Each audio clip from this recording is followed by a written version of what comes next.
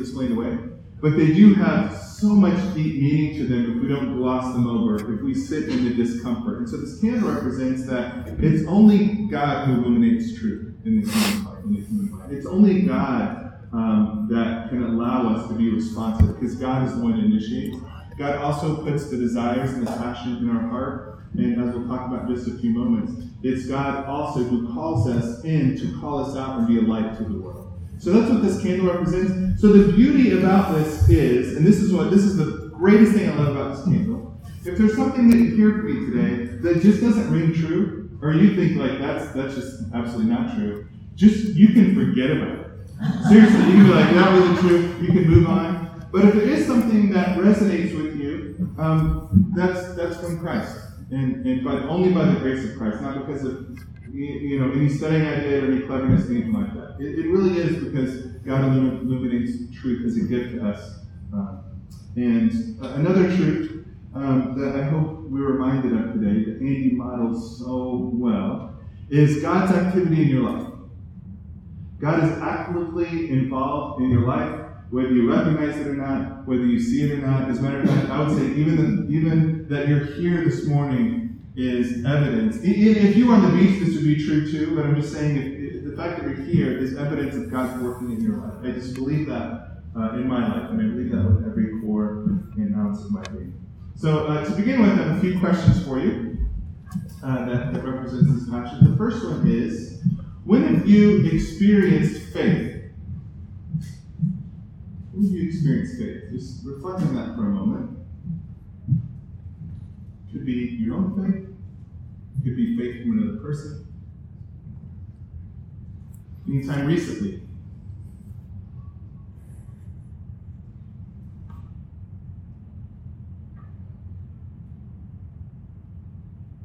Something exceptional about this passage today is the next question. You can keep thinking about these if you want to write this down.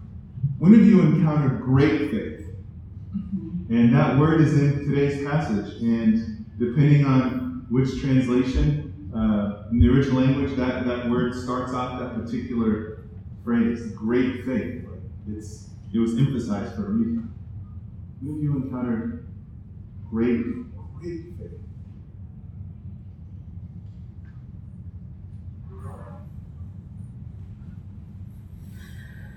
When have you been humble?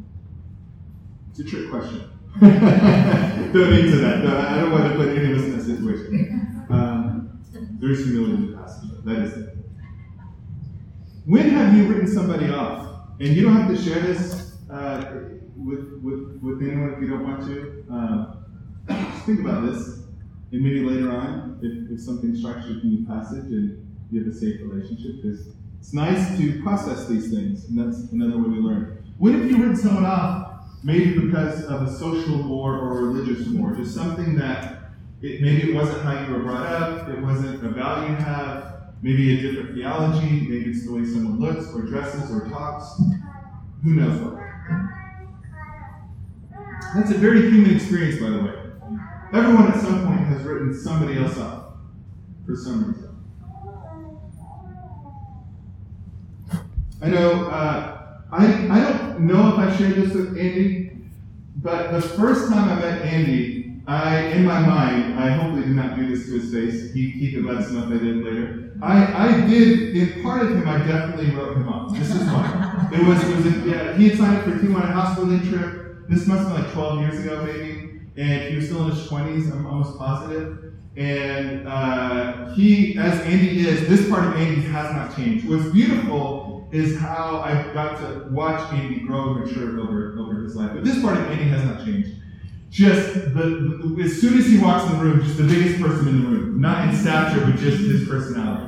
He just fills up the room and you can tell he's type A, he's loud, he's funny, he's kind of in your face, all of that. And he brought some friends with him. Of course, it's Andy. Of course, he's going to be friends with him. And it's been a long time, but of course, he makes everything he does better too, right? Just him being there, it was a fulfilling trip for everyone because it's Andy. But at the time, my ego's involved, and I'm like, hey, I'm the leader. Here, this person's like kind of trying to take over, it feels like, right? I was probably a little jealous, but I kind of wrote him off as just this, 20-something, guy who just thinks he's all that, whatever. That's the first time I met him. Now, I'm really glad that I didn't let that impression form our relationship. And I think I did have an inkling, because I could see God working in his life, doing his grace in his life, that I don't know if I had these words back then, so I'm probably misinterpreted a little bit because I have hindsight. But something in me knew, like, wow, if he's here, like, God's got a hold of him in some way. And this is one of those people that you want God to get a hold of, because they have the potential just to make a really big impact. And sure enough, that's exactly what God has done. But my first impression, just to be honest with you, and I love him like a brother now, was just I had written him off. What about you, though? When have you written someone off? And keep in mind, I'm not saying any person here, I'm not even saying this church. My guess is this church has a really good reputation in this city, this town. But by and large, we have a reputation. I'm talking about the Capital C Church, especially the stream of church we're in, as writing people off. That's our reputation. I don't want to be the bearer of bad news today, but I also want to bring some truth and reality, because that can impact maybe how we treat others that maybe aren't quite like us. But it's true. That's the reputation of Christians in our world today. If we're right or wrong, whatever. We're not going to debate that this morning. But it can be the reputation. So what's cool about this passage is that on the surface, and we'll read it in just a moment, it appears that Jesus is just confirming all of our religious and social bias. He's almost giving us permission to people that we might have a legitimate reason to write off. Like, Jesus is doing that for us. And yet, as we look at the context, the surrounding passages, we find, towards the end of the story, just the opposite is happening. And that's why context is so imperative in Scripture. Amy does a really good job of teaching that. What first doesn't just meet the eye. The preceding parables, matter of fact, going back to like Matthew 10, Matthew 11, Jesus teaches these parables, and in these parables, they're almost, the foil typically are the religious leaders in these parables. The ones that are the insiders, the ones that are in the know, the ones that are pious, the ones that have the right actions, the ones where everyone is trying to be like. Jesus seems to have the harshest words against them. And yet here, when we get to the verses in 15, Jesus just had another interaction with the religious leaders, and they keep getting more harsh and harsh. And after this story, the threshold is moving towards the cross. That's how harsh it's getting. And yet we find the woman that everyone would have written off, even Jesus' own disciples, as the one that isn't the foil of Jesus' story, but in many ways is the hero of the story. So I want to read this. The parallel story is in Mark. Mark tells it in chapter 7, verses 24 through 30. The faith of the Canaanite woman. That's the title that could be in your Bibles. Leaving that place, Jesus withdrew to the region of Tyre and Sidon. It was a Gentile region. A Canaanite woman from that city came to him, crying out, "Lord, Son of David, have mercy on me. My daughter is demon-possessed and suffering severely." Jesus did not answer her words, so his disciples came to him and urged him, "Send her away, for she is crying out after us." He answered, "I was sent only to the lost sheep of Israel." The woman came and knelt before him. "Lord, help me," she said. He replied, "It is not right to take the children's bread and toss it to the dogs." "Yes, it is, Lord," she said. "Even the dogs eat the crumbles that fall from the master's table." Then Jesus said to her, "Woman, you have great faith. The request is granted." And her daughter was healed at that moment. May God bless us through the reading of His Word. I just want to show a map here. This is the region. Hank and I actually get to go here next year together, and I can't wait. I'm looking forward to it. Unbelievable. I couldn't really tell you much about this region yet. I hopefully will be one day. And I need a map too, just to let you know, to be reminded of where all the cities are. And Jesus spent most of his time in this region. And that region of Tyre and Sidon is up towards the north. You can kind of see this real small word. There's a big phrase, Syrophoenicia. So Mark, he doesn't describe this woman as a Canaanite woman. He describes this woman as a Syrophoenician woman. Now, they're essentially the same thing. It means it's a multi-ethnic group of people who are non-Jewish, they're Gentiles from this region. And in the Old Testament, they were enemies of God, taken over later by the Philistines, became the main enemies of God. But the people from this region became enemies to Israel. And so not only were they non-Jewish, but they were also, in a sense, adversaries. And he's going to this region because he is taking his disciples on a retreat. Most of his ministry is in the Jewish towns. Like, that's where he's doing his work. That's where he was called to. That's what his vocation is at this time. It'd be similar to Paul at Acts, where he always starts off in the synagogues and then takes it out to the Gentile world. That's essentially what Jesus is doing too, because Jesus is the fulfillment of the Old Testament messianic prophecies. He's the Messiah. So I just want to show you that to give you. Sometimes that helps. Hopefully that helps you. But we have to acknowledge, which is pretty obvious, the elephant in the room. Jesus uses this woman as synonymous with the dogs that are fit for the bread that are meant for the children, which are the Israelites, the Jewish people. And another thing I found is if this happened today, Jesus would be canceled on Twitter like immediately. and if I'm honest, I have a low threshold for conflict. I would be very tempted to disassociate myself with Jesus at this point, because he would be instantly canceled on Twitter. And it's really uncomfortable. It's this exchange in our ears today, and it should be uncomfortable. It is very uncomfortable. So again, the context can help us. What is going on here? What's going on here? Just like we shared a moment ago, Jesus' interactions when he was harsh tended to be towards the religious elite, the religious leaders who were Jewish. That's when those interactions, you vipers. I mean, he gives really harsh language. We never see Jesus being harsh with the supplicant of his miracles and ministry. This is one of 14 miracles in Matthew. We never see Jesus being harsh with someone who is in this great need, whether they're Jew or Gentile. And here's another clue. And I can't explain all of this. I'm not going to try. I'm going to share with you a couple of views of this passage in just a moment. But here's something that we do know from this story. The woman isn't offended. She's not ashamed. She doesn't go away.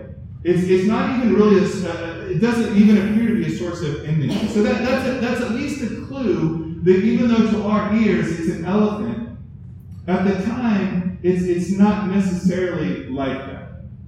Although we can't fully explain it away either. That's just true. But there's something going on here that is a little different. And at the end of the story, she, along with one other person in the Gospel of Matthew, another Gentile centurion, are the only ones described with great faith. Keep in mind, the Jewish disciples who spent all their time with Jesus, whom he loves, their description, one chapter before, is Peter, "Oh, you have little faith."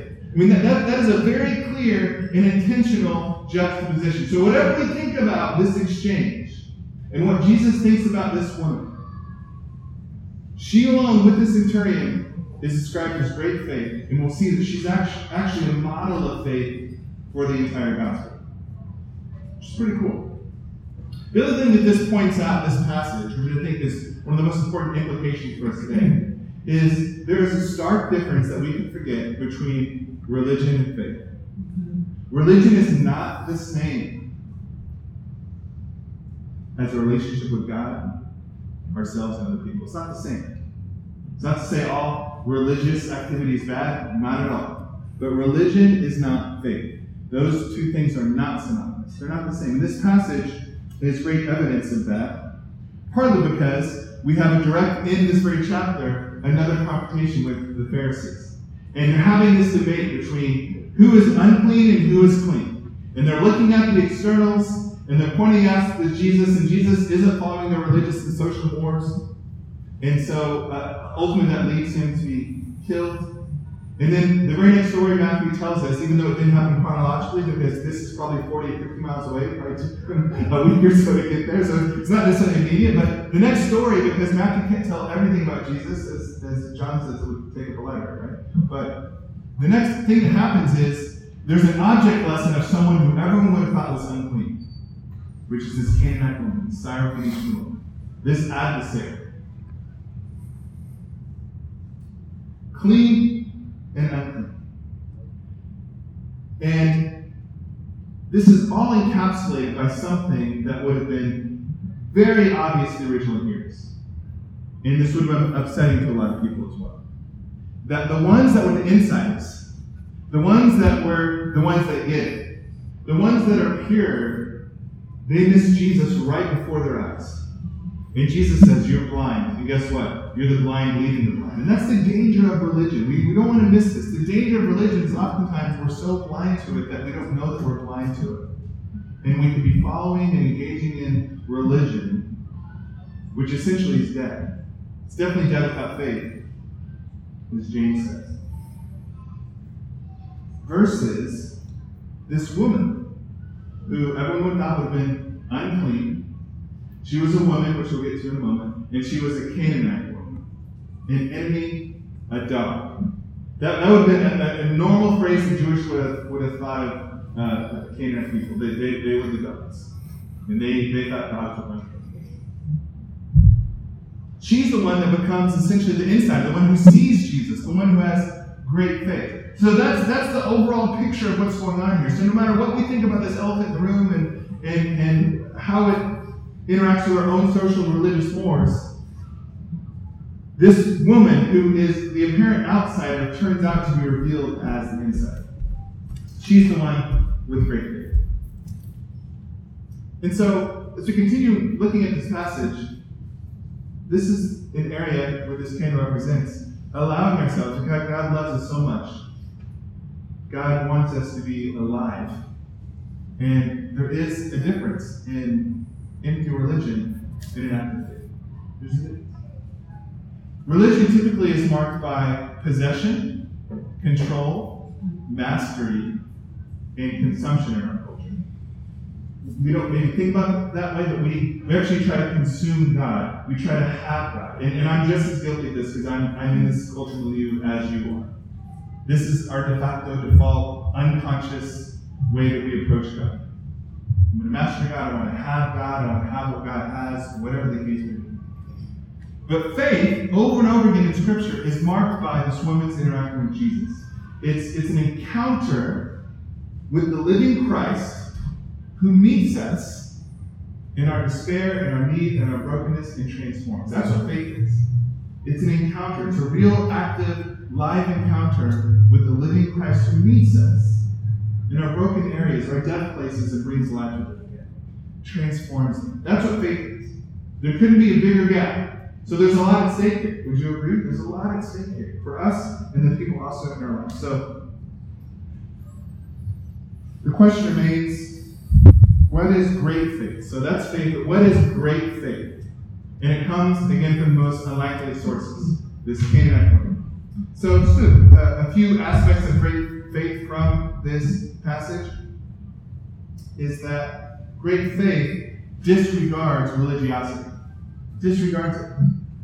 This woman comes from a region that was polytheistic. They didn't necessarily believe in the one true living God. Didn't necessarily believe, therefore, in a Messiah. They had all kinds of strange customs.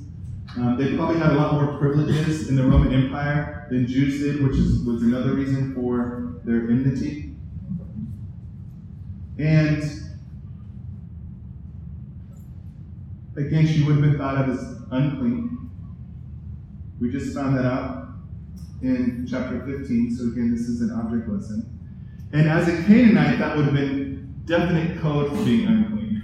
So there's a reason why Mark softens it and Matthew leaves it in there.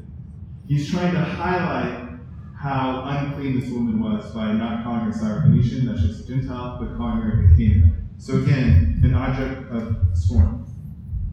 In this conventional wisdom, we see from the Pharisees that the reason why they were trying to protect themselves and the people is that if you were clean and you engaged something unclean, whether you touched it or even got in proximity, you became unclean. It affected you. It transformed you negatively. I'm clean, I engage with unclean, and now I'm unclean. I'm contaminated. And that means I'm no longer holy. That means God's presence isn't with me. And the Pharisees in particular their fear was God is not coming back, is not entering the temple with his presence again because of our unholiness. So this holiness is not just our own personal holiness, it's actually it's keeping us from being in the temple again. And God basically leading us in. So to them, that's what clean and unclean means. That's the implication to it. Unclean and clean. But with Jesus, it's just the opposite. When something unclean engages the clean Jesus, everything becomes clean. Amen. Everything becomes holy. Everything becomes loved. Everything becomes valid. And that's what he's engaging the Pharisees with, and they're blind. They don't see it. And so they scorn him.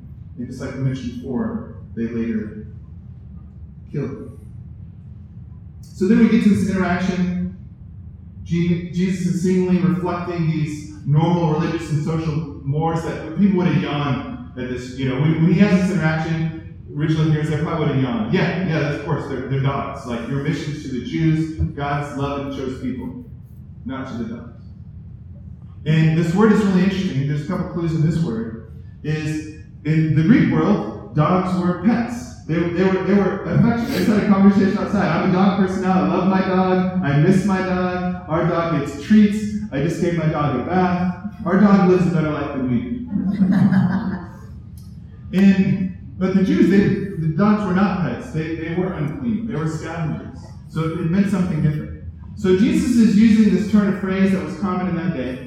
And there's two views in the scholarly world. The first is that he's using this phrase as a way, even though it's not as offensive as it sounds to our ears because they view dogs differently. But his first vocation was to Jerusalem. That was his first vocation because he was the promised fulfilled Messiah. It wasn't his time yet to go to the Gentiles. He didn't go to every single person when he was on earth. He had a really small region that he did ministry with. It was almost exclusively Jewish people, and then they were to be light to the world. Paul did the same thing. He talks about that. Hey, you're the ones grafted in, and then we're going to engraft. The Gentile mission is coming. But it's not its time. So that's kind of one of the views. And this woman's faith just enraptures Jesus' heart so much that he is looking at her heart. It's like, wow, this person's heart. So that's one view. Another view is that he's testing her faith. That it's kind of wordplay because she's not offended. She actually keeps pursuing him. And again, dogs weren't, even though the meaning of it was that she couldn't have the bread like the children, dogs weren't that offensive. And the word he uses is a diminutive form, so it's almost like a puppy. It's not like these dogs.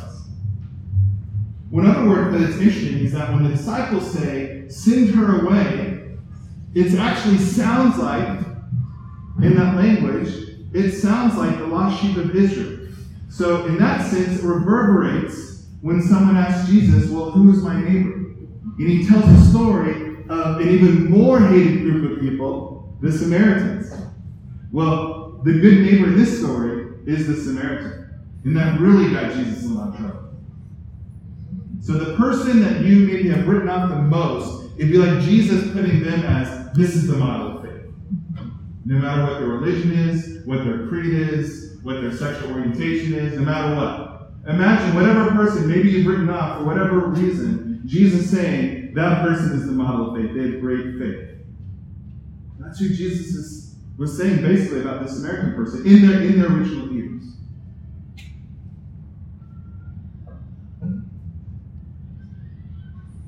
Not to mention, in the ancient Near East, you've probably heard of this, women were thought of as less than. We know that's not true today. We actually know that Jesus didn't believe that either, because women were blessed by him. He had a reputation for honoring and giving time to the marginalized. the poor, the outcast, and women. I want to read you a really offensive quote, and it's a quote that has actually stood the test of time, believe it or not, in various ways. It's actually from Aristotle, it's from his Generation of Animals. And this really describes the Greek culture, and in many ways, the Jewish culture at that time. The female is, as it were, deformed male, and that because females are weaker and colder at their nature, we should look upon the female state as being, as it were, a deformity. That's from Aristotle. So women were thought of as less than men. That was it was just unquestioned. So the fact that Jesus is interacting with this woman and she has great faith, we can't emphasize how dramatic this is. That she becomes the hero of this story in the society. And you might think, oh, that's an anomaly. Well, how about a prayer from Plato? I thank you, God, that I was born Greek and not a barbarian, a free person, free man and not a slave, and not a woman. There's a Jewish prayer of that time that just reverse thanks that I'm a Jew and not a Greek. Thank you that I'm a man and not a woman. Commonplace. So again, whatever we think about this passage, however uncomfortable it is, it's okay. We have to keep in mind that at the end of the story, she's the one that is modeled with great faith, a designation only reserved for her and a centurion soldier who would have been hated maybe equally as much because he was a peacekeeper in an occupied and oppressed people. Hated. Great faith. Great faith disregards religiosity. Disregards it. Keep in mind, and this is in chapter 15, but chapter 1 is only a short time away, where Matthew reminds us of Jesus' own lineage. Remember these women, Tamar, Rahab, and Ruth. These are people at the time who were outcasts. These were the ones that were cast aside. And Matthew reminds us they were in Jesus' lineage. So whatever we think about this exchange, this woman has great faith. She is valued. And this is definitely against any kind of norm we may have. So the next aspect of great faith is that it's being responsive to Jesus and not just having religion. So this woman is being responsive to Jesus coming from this Gentile region, even though she knows there's going to be trouble. I guarantee you she's experienced this before, and the disciples' first words probably don't help. Send her away. Just get rid of her. Write a request, like she's embarrassing us, we don't have time for her, disregarding her. And yet she is still responsive. She's overcome these obstacles because she has heard of Jesus' reputation as someone who's marginalized and women have value around. And even though she probably knows his ministry is mostly to the Jews, that doesn't stop her. She's responsive anyways. That is amazing faith. When have you encountered, experienced, expressed faith against all the odds, against all the obstacles, against what even maybe your friends and family said, against what society said, against what maybe your culture said, any of that? That's essentially what she does. Not only that, the religious leaders, the insiders, they only address Jesus as a teacher, a rabbi. She says Lord. She's not Jewish. Son of David, a messianic term. She's acknowledging, even though she doesn't have the same history, she's acknowledging that she is sent from God. He is special. How could she possibly know that? It's not like people in her society would be affirming that. There's lots of obstacles to that too. She was responsive to Jesus. Great faith is responsive. It's active to God's leading, to God's love, to God's invitation. And this to me really kind of cemented this interaction as being a positive one, even though for the first reading I feel like it's really uncomfortable, like you would never want to preach this upon the first reading. But this is what cemented it for me. If you go back and look at the parables of the previous 10 chapters, Jesus doesn't back down from religious leaders because there's a lot at stake in this anti-religion, leading people astray, the blind leading blind. His compassion for them is compassion for the people they're leading. And he takes their logic and he turns it on them, essentially, to where they look really foolish. Like they don't get it. They're on the, they think they're on the inside. They don't get it. They're leading people astray. And here, in this story, Jesus doesn't do that with the woman. Jesus doesn't necessarily correct her. The woman turns Jesus' logic on him, and he accepts it. Where else does that happen in Scripture? I'll save some time for you. It doesn't. This outcast, Gentile, thought of as a dog, despised, scorned, thought of as less than woman, Jesus allows her to be the teaching that day to his disciples. He doesn't have to give a sermon. She's the sermon. And she gives the sermon to Jesus. He allows that to happen. And that goes against our sensibilities. Wait a second, this is the living God. God's not going to do that. Well, God did it. It's okay, it's uncomfortable. That's okay. God did that. God let a woman teach him. That's unbelievable. She became the lesson.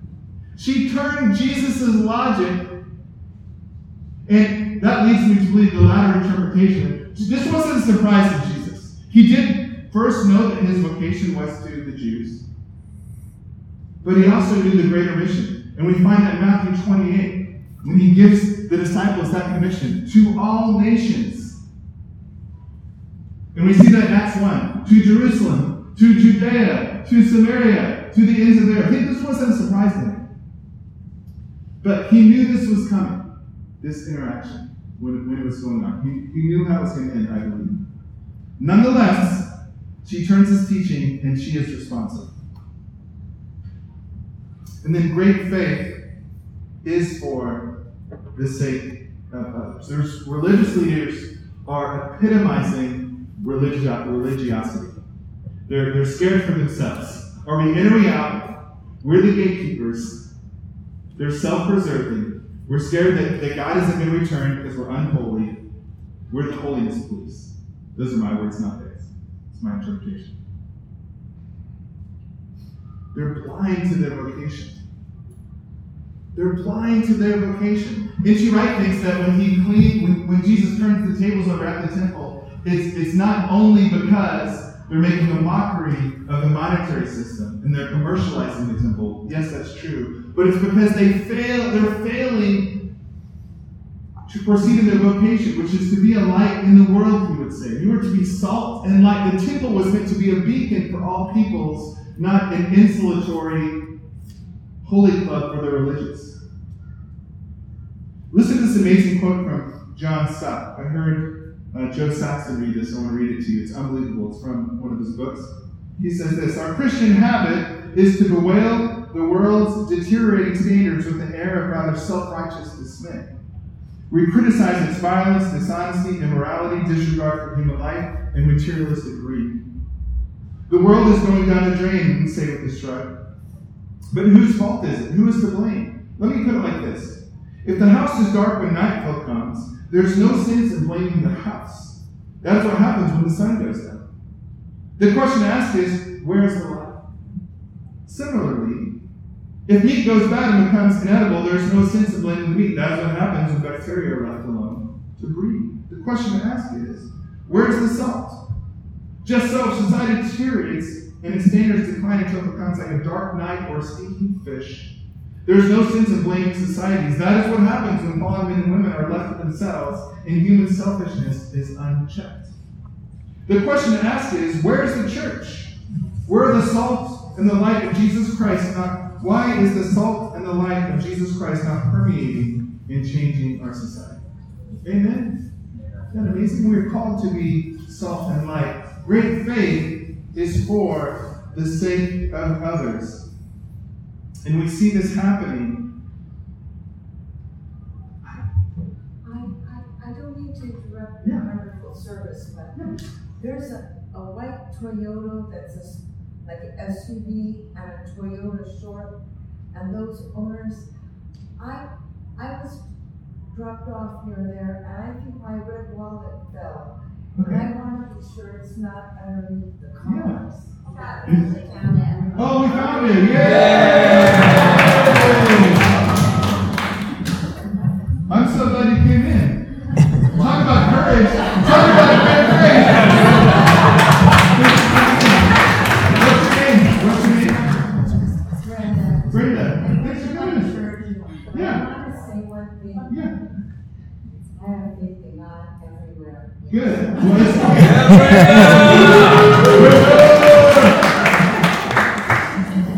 have a lot of young. Brenda, I thank you. That's the first time someone's called me young in about 20 years. I'm going to close with this statement. Brenda closed it because that was amazing. Can't get any better than that. So Jesus feeds 5,000, right? Jesus' instinct is to care, is to heal. And it's to this mostly Jewish crowd. He interacts with his disciples who he's training, and he loves them, and he saves them, and he calls them out, and he acknowledges how hard it is, but he says, hey, don't have little faith. He interacts with these Pharisees, and they're quibbling about religion. It's like what's his name right there? We talking about practice? We talking about practice? Yes. That's kind of, it's like, we're talking about, you guys are still talking about religion? You're talking about who's in and who's out, and the do's and don'ts, and what we look like and what we can't look like, and what's okay and what's, really? We're talking about practice right now? And then he has this ordained interaction with this woman who has great faith. Her daughter is healed. And keep in mind, the centurion, his great faith was on behalf of someone. This woman's great faith was on behalf of someone, because great faith, it not only defies religiosity, it not only is responsive, it's for the sake of others.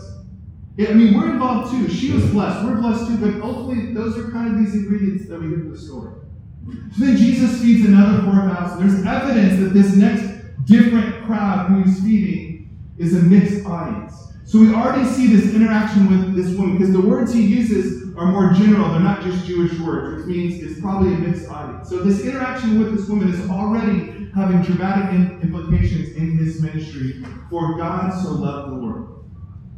For God so loved the world. And you don't get pass these out. It's going to pass out as spiritual practice for you. Everyone will get one. And as you're getting this, I'll share a story, then I'll explain, and you can take it home this week. So I frequent a pub and an eatery most weeks, and I know the owner, and I have a lot of respect for entrepreneurs. I think it's amazing what they do. I'm not entrepreneurial, and this person's amazing. They're starting another restaurant, and I've been encouraging them. So I meet with them one time, and they're talking about how they had to buy this car because they have to go up to LA where their next business is. And this person is just glowing. They're absolutely glowing. And he says to me in this story, he says to me, hey, are you religious? And in our public world, that's code for, do you believe in God? That's like an acceptable way to say, do you believe in God? Hey, are you religious? And I said, I'm definitely religious. Like, I love God. I just wanted him to know that. And then he shares the story. The person he was buying a car from was basically evangelizing to him. And he grew up in the church, but he told me, he's like, I have a lot of church hurt. He's like, I'm gay, and I'm just gay, and I have a lot of church hurt. I can't really go to church. And then I told him, well, I'm a pastor, and you need to go back to church. I didn't say it. I did not say it. I just listened. And he didn't know how much I love God. I kid you not. He was trying to evangelize me. So I kept saying, like, hey, I want to help encourage you. I love God. I love God. And I just want to let you know it was messy. There's not an end to it. But for me, that's someone years ago I would have just written on. And I would have tried to correct them. I would have tried to do a lot of things. And I want to encourage you this week, beyond your social and religious morals, do not just do religion. You have a gift here in this church of relationships. This is a place that great faith is happening. And you can be part. This bookmark has this passage, and I want you to close your eyes as I read it. questions on the back are meant to be a way to interact with the passage. There's different practices. So ground your feet on the floor, open up your palms. This is in Matthew, earlier in Matthew. This is Eugene Peterson's translation.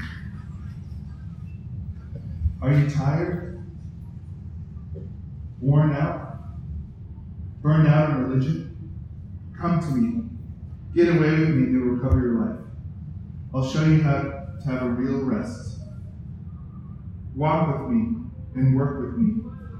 Watch how I do it. Learn the unforced rhythms of grace. I won't lay anything heavy or fitting on you. Keep company with me, and you'll learn to love freely and lightly. Amen. Dubs.